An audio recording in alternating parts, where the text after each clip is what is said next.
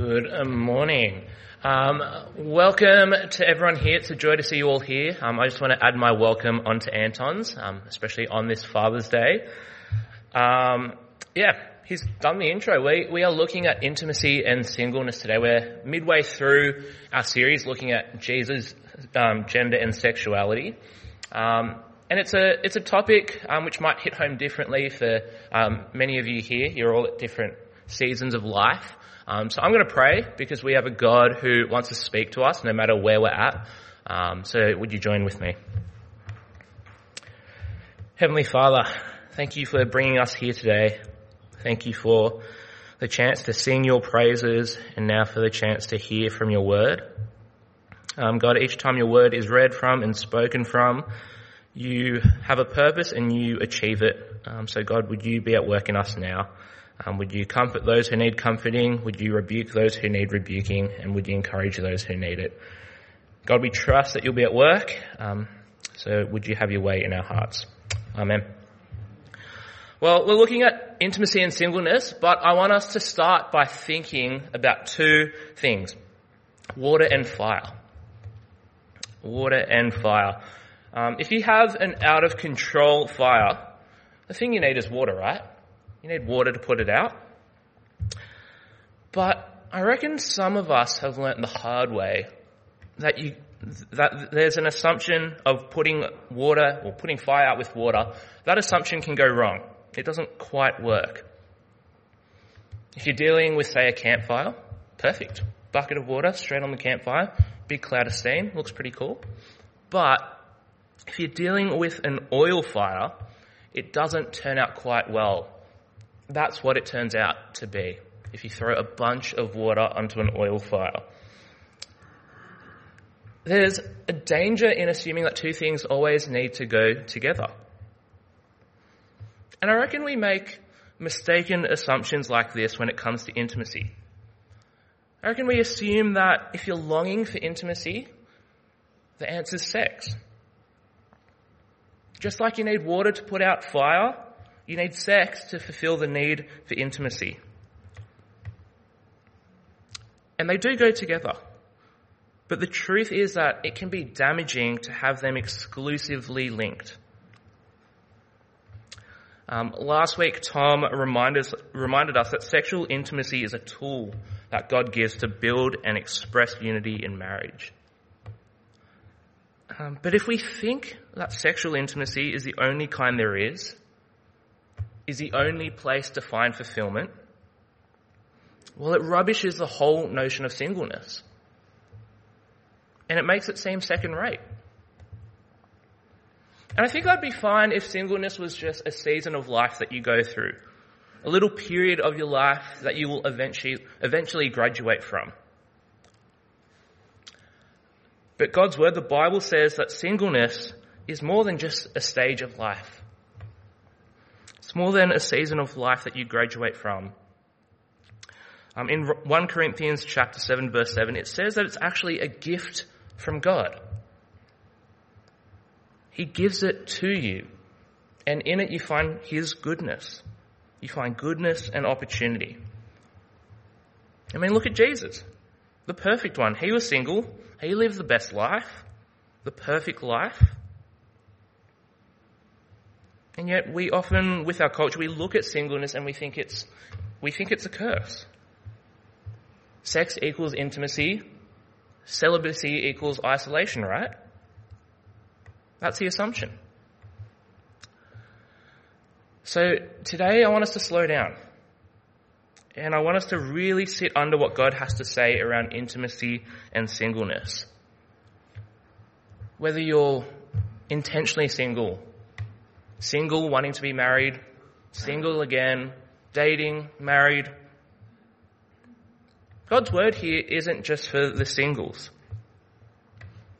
We all need to hear what God has to say. It's not like he goes, I'm going to speak just to the single people in his word. And the reason is that for us to hear this will mean that the singles in our church flourish and the married will flourish as well. You could be here thinking, singleness, it sounds like the best thing ever. But you could also be thinking, it sounds like purgatory. Why would you want to be there? There's a wide range of people here today, different life stages, and I want to acknowledge that I'm not going to be able to speak into all those seasons of life, all those situations. And I also don't just want to jump into the gift and opportunity that comes with singleness. Because I want to acknowledge that there's grieving that comes with singleness. There's hurt, there's loneliness, and it can often be unhelpful just to jump straight to the positives.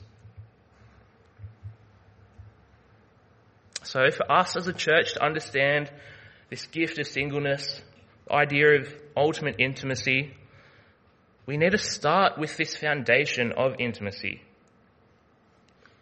And I should explain by saying what I mean by intimacy. It's the depth of a relationship. To look at where you're truly known and truly loved. Not a moment or an action like sex in a relationship. So we need to look at where intimacy comes from. And to do that, we're going to look at two truths and a lie around singleness and intimacy. And we're going to start with the lie. And the lie is intimacy is only found in sex. I reckon you don't have to go that far to see this lie. And we often hear and see this from our culture.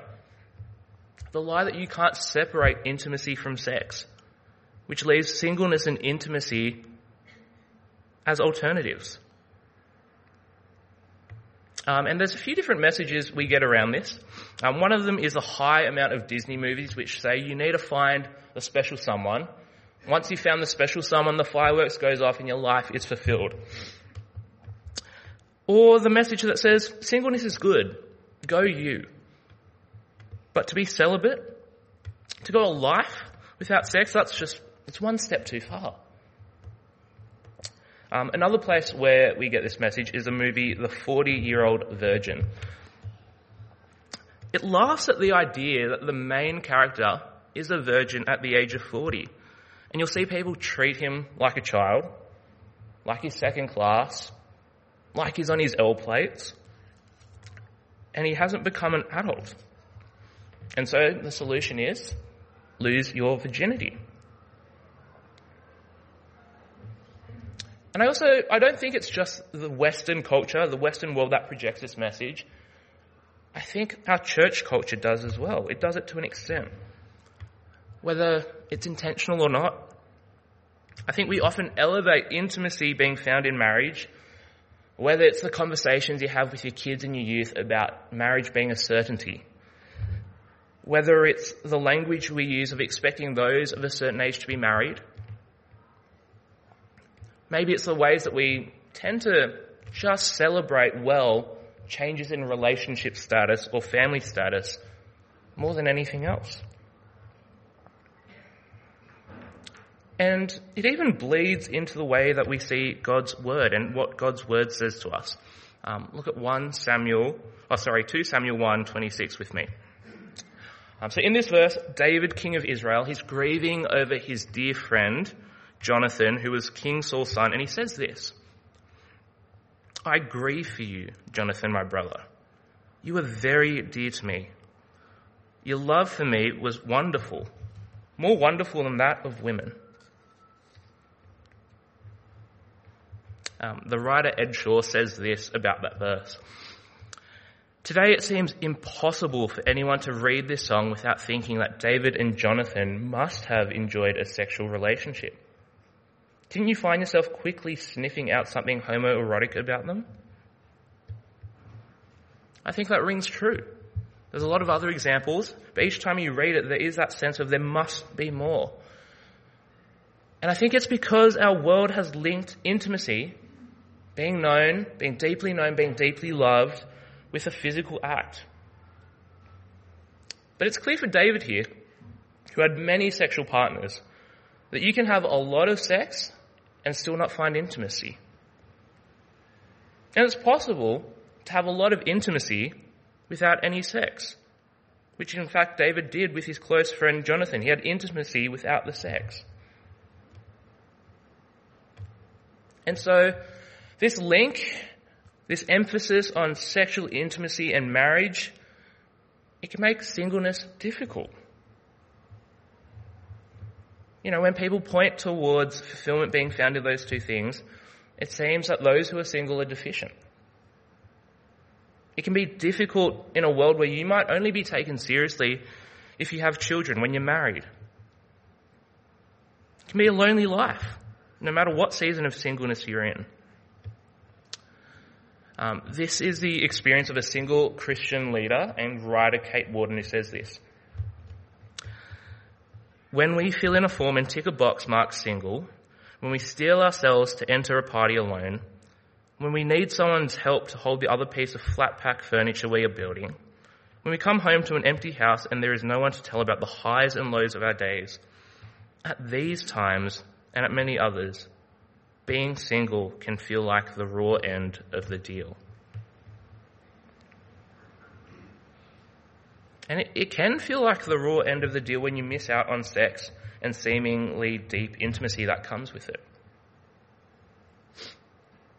So know if that's you, if you find yourself with a gift of singleness at the moment, you have a God who grieves with you in these moments, who mourns with you, who longs for you to bring it to him, those burdens to him. But know this, you also have a God who speaks truth into this lie. The truth that you can have intimate and non-sexual relationships. Look at Jesus. Look at how he walked with Mary, Martha, and Lazarus. They shared their lives together. They wept together. They mourned together. They loved each other. No sex involved.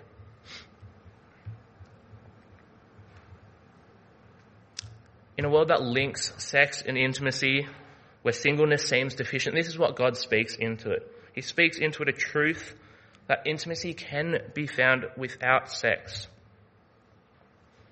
And he speaks another truth into it, and this is the next truth. God knows you intimately, and he loves you. God knows you intimately and loves you.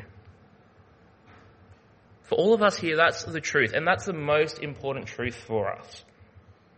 That you are completely known, completely loved, completely valued, completely treasured. Not because you have a partner, not because of your bank balance, not because of how you dress, not because of your career, not even because of how often you come to church and read your Bible. No, God loves you as he created you. And get this, he didn't make you to have sex, not just to be married, but he made you in his image. And because of that, he longs to have an intimate relationship with you. It's why he'd be willing to sacrifice his son that he might be able to have an intimate relationship with you. Yes, warts and all, bad habits, your willingness to keep running back to sin.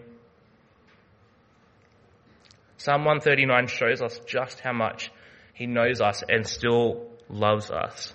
It says, "You have searched me, Lord, and you know me." You are made to be known and loved by him. You are made that he might call you his friend, which we see in John 15. Jesus doesn't call us his servants anymore, but out of a greater love for you and for me, he calls us his friend.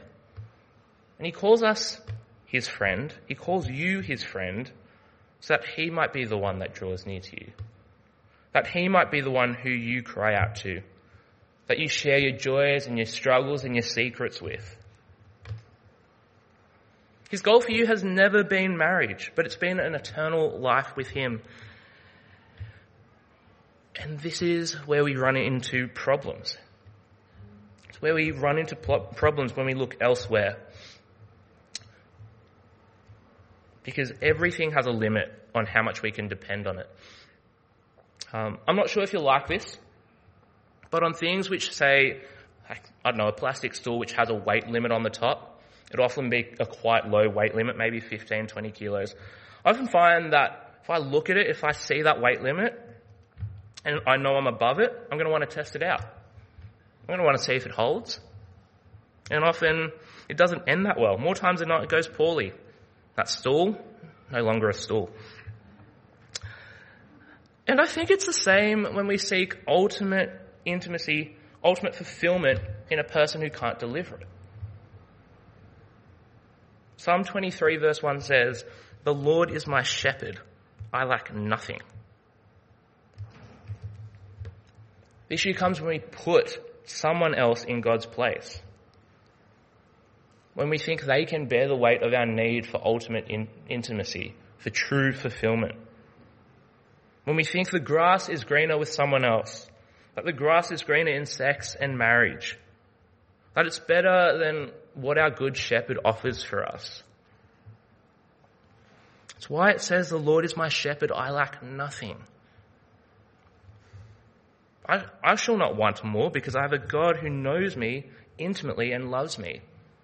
That's sufficient. That is all I need. Yet you're going to have an enemy who wants you to seek ultimate fulfillment in others, in other people who will let you down. You'll have an enemy who wants you to depend on sexual intimacy as what fulfills you. An enemy that's going to convince you that intimacy with God is pretty lame in the grand scheme of things. That a spouse, that a marriage, that's going to be more satisfying than God. The enemy's going to tell you that you need to put your best foot forward. You need to find the special someone. You need to update your wardrobe, fix your hair, put yourself out there. Or maybe he's going to get you to think about the marriage you once had. If you're single again, the enemy might point you back to the marriage you had and tell you you're inadequate without it.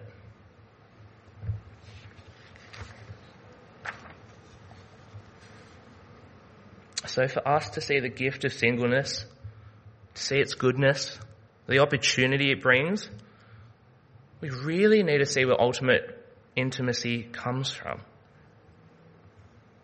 We need to see that sex isn't what provides it, but it comes from a God who never tires of saying to you just how treasured and loved you are. But this isn't where God ends as well. He doesn't just end saying, "You have true intimacy with me, that's all I'm going to give you, that's it." And on its own, that is a pretty amazing image. But he actually goes further and he says this, that he's going to give us the church. And he says that intimacy can be found in the church, which is our next truth. Intimacy can be found in the church. Now, hopefully by now, you'll realize that I'm not talking about the fact that you're going to find a partner here and now at church. If anything, that is what I want you to walk away with. But intimacy doesn't equal marriage or romance. But the truth is that if we are the church that Jesus calls us to be, no matter whether you're single, no matter whether you're dating or married, you can find intimacy amongst your brothers and sisters here in the church family. You are made to have intimacy with God, to find intimacy with God, and you are made to find intimacy within your church family. And yet I wonder if, for those of you here, if you experience that. I wonder if you sitting here, if you feel deeply known and loved here at church. I wonder if that's the case. Because I know that from speaking with many of you, this often isn't the case. And right from the start, before I dive into what biblical family and friendship's going to look like, I want to acknowledge that your need for intimacy will never be met perfectly here amongst this church family. We're broken people. We're fallen people with sinful hearts, and we gather as broken and fallen people. And yet God paints this amazing picture of the deep friendships we can have with one another and the open family we can be. So firstly, let me start with friendship.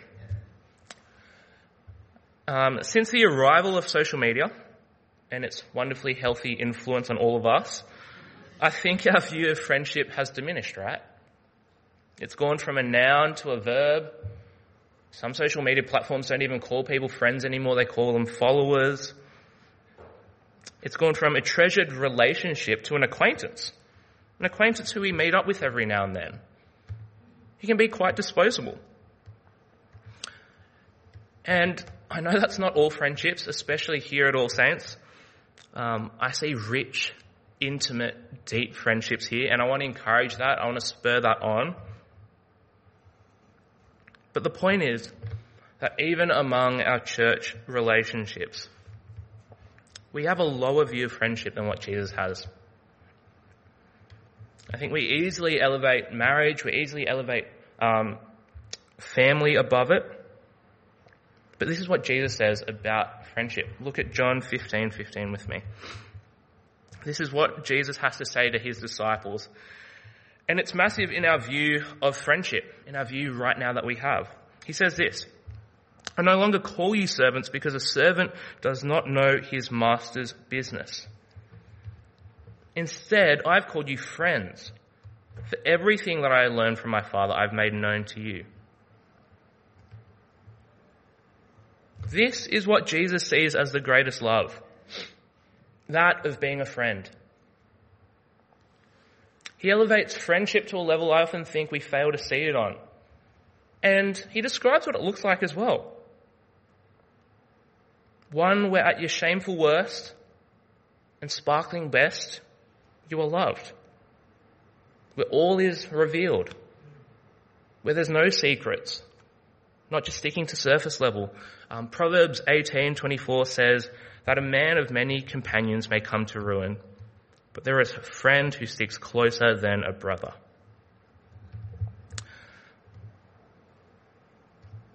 What God says about friendship, it really does go against the grain of our world. And it's a challenge for me. It's a challenge to go beyond the superficial, beyond just chewing the fat and hanging out. It makes me ask the question, how might I foster friendships that go deeper? How might we as a church do this? And I think for us there's different responses that we're going to have as a church family. So I'm going to go through a few. For the married, how might you value the friendships in your life? Are there instances when you're going to need to focus more time on certain friendships? For those who are dating, how much are you investing in your friendships? And not just with other couples as well, not just couples being friends with other couples, but with single people as well. Are you taking the time to invest in friendships? And for the singles, how might you see friendships? I think the view that Jesus has on friendships isn't that of a band-aid fix to marriage. It's not just a stepping stone people use to get to marriage or some consolation prize you get given because you missed out on marriage. But as Jesus shows, it's the greatest love you can show. So that's friendship. Let's look at family. Let's look at church family. Have a look at Mark chapter 10, verse 28 with me. Peter says to Jesus, "We have left everything to follow you." So Peter's talking about all the sacrifice he's made to follow Jesus. And Jesus, he responds here with something which is quite interesting. He doesn't say toughen up. Doesn't say get over it. But Jesus acknowledges that when you follow him, you're going to have to give up certain things. It's not a secret. And as part of that, if you are single and Christian, it means a celibate life. As you sacrifice sex and having your own children.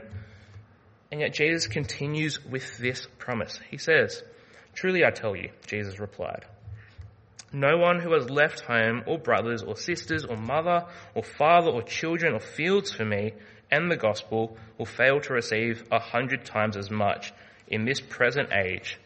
Homes, brothers, sisters, mothers, children and fields, along with persecutions, and in the age to come, eternal life." He shows them that it will be worth it in this life. That the sacrifice is worth it. This may perk your ears up, but Sam Albury calls this the true prosperity gospel. This is the true prosperity gospel. Now, he's not promising that for every dollar you give, you're going to get $100 back, or for the one property you own, you're going to have a lot more. It would be nice in Sydney with cost of living. But what he does promise is this. What you give up relationally is what he blesses you with. Jesus promises us a spiritual family, full of homes, full of brothers, sisters, mothers, children, fields, and persecution as well. And if you continue looking at what God says in his word, there's this familial language all around it. Ephesians 2, we're part of the household of God. 1 Timothy 5, treating fellow Christians as family. Titus 1, seeing fellow followers of Jesus as family. And 1 Thessalonians 2, how we might treat each other as a nursing mother cares for her children. It goes against this modern obsession with nuclear families, our biological families, being self-contained, being self-sufficient, and it's a view that can so easily flow into how we treat church. People we might see on a Sunday or a certain weeknight for small group. But we have a God that when he draws people to himself, draws us to each other. He draws us to each other into his family. It's why the writer Rosaria Butterfield says that the gospel comes with a house key. That the gospel leads us to being a church family that invites others in. Not just with our words, but with our actions. And the onus isn't just on families here. No matter if you're single, dating, married, a question I think we can all ask ourselves is this. Is there anyone without my surname or anyone who isn't in my household that I regard as family? Who might you and I open our doors to? Open our lives to? Because we have a God who's made a way for us to be part of his family. A single Saviour who's given us abundant life by drawing us into God's family. We have a God who knows us intimately and loves us.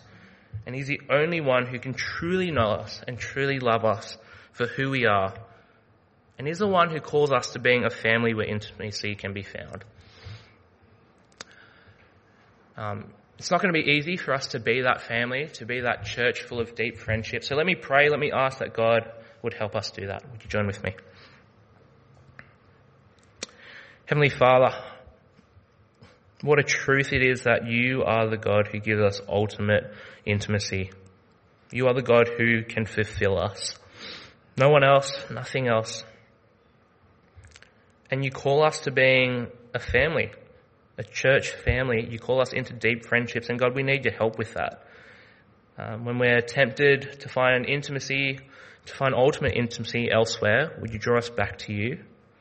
When we're tempted to focus on ourselves and, those around us, those in our bubble, would you help us open our doors, open our arms to invite others in? God, would we be a church family where intimacy is found, where people are nurtured and people are loved? And I pray this in Jesus' name. Amen.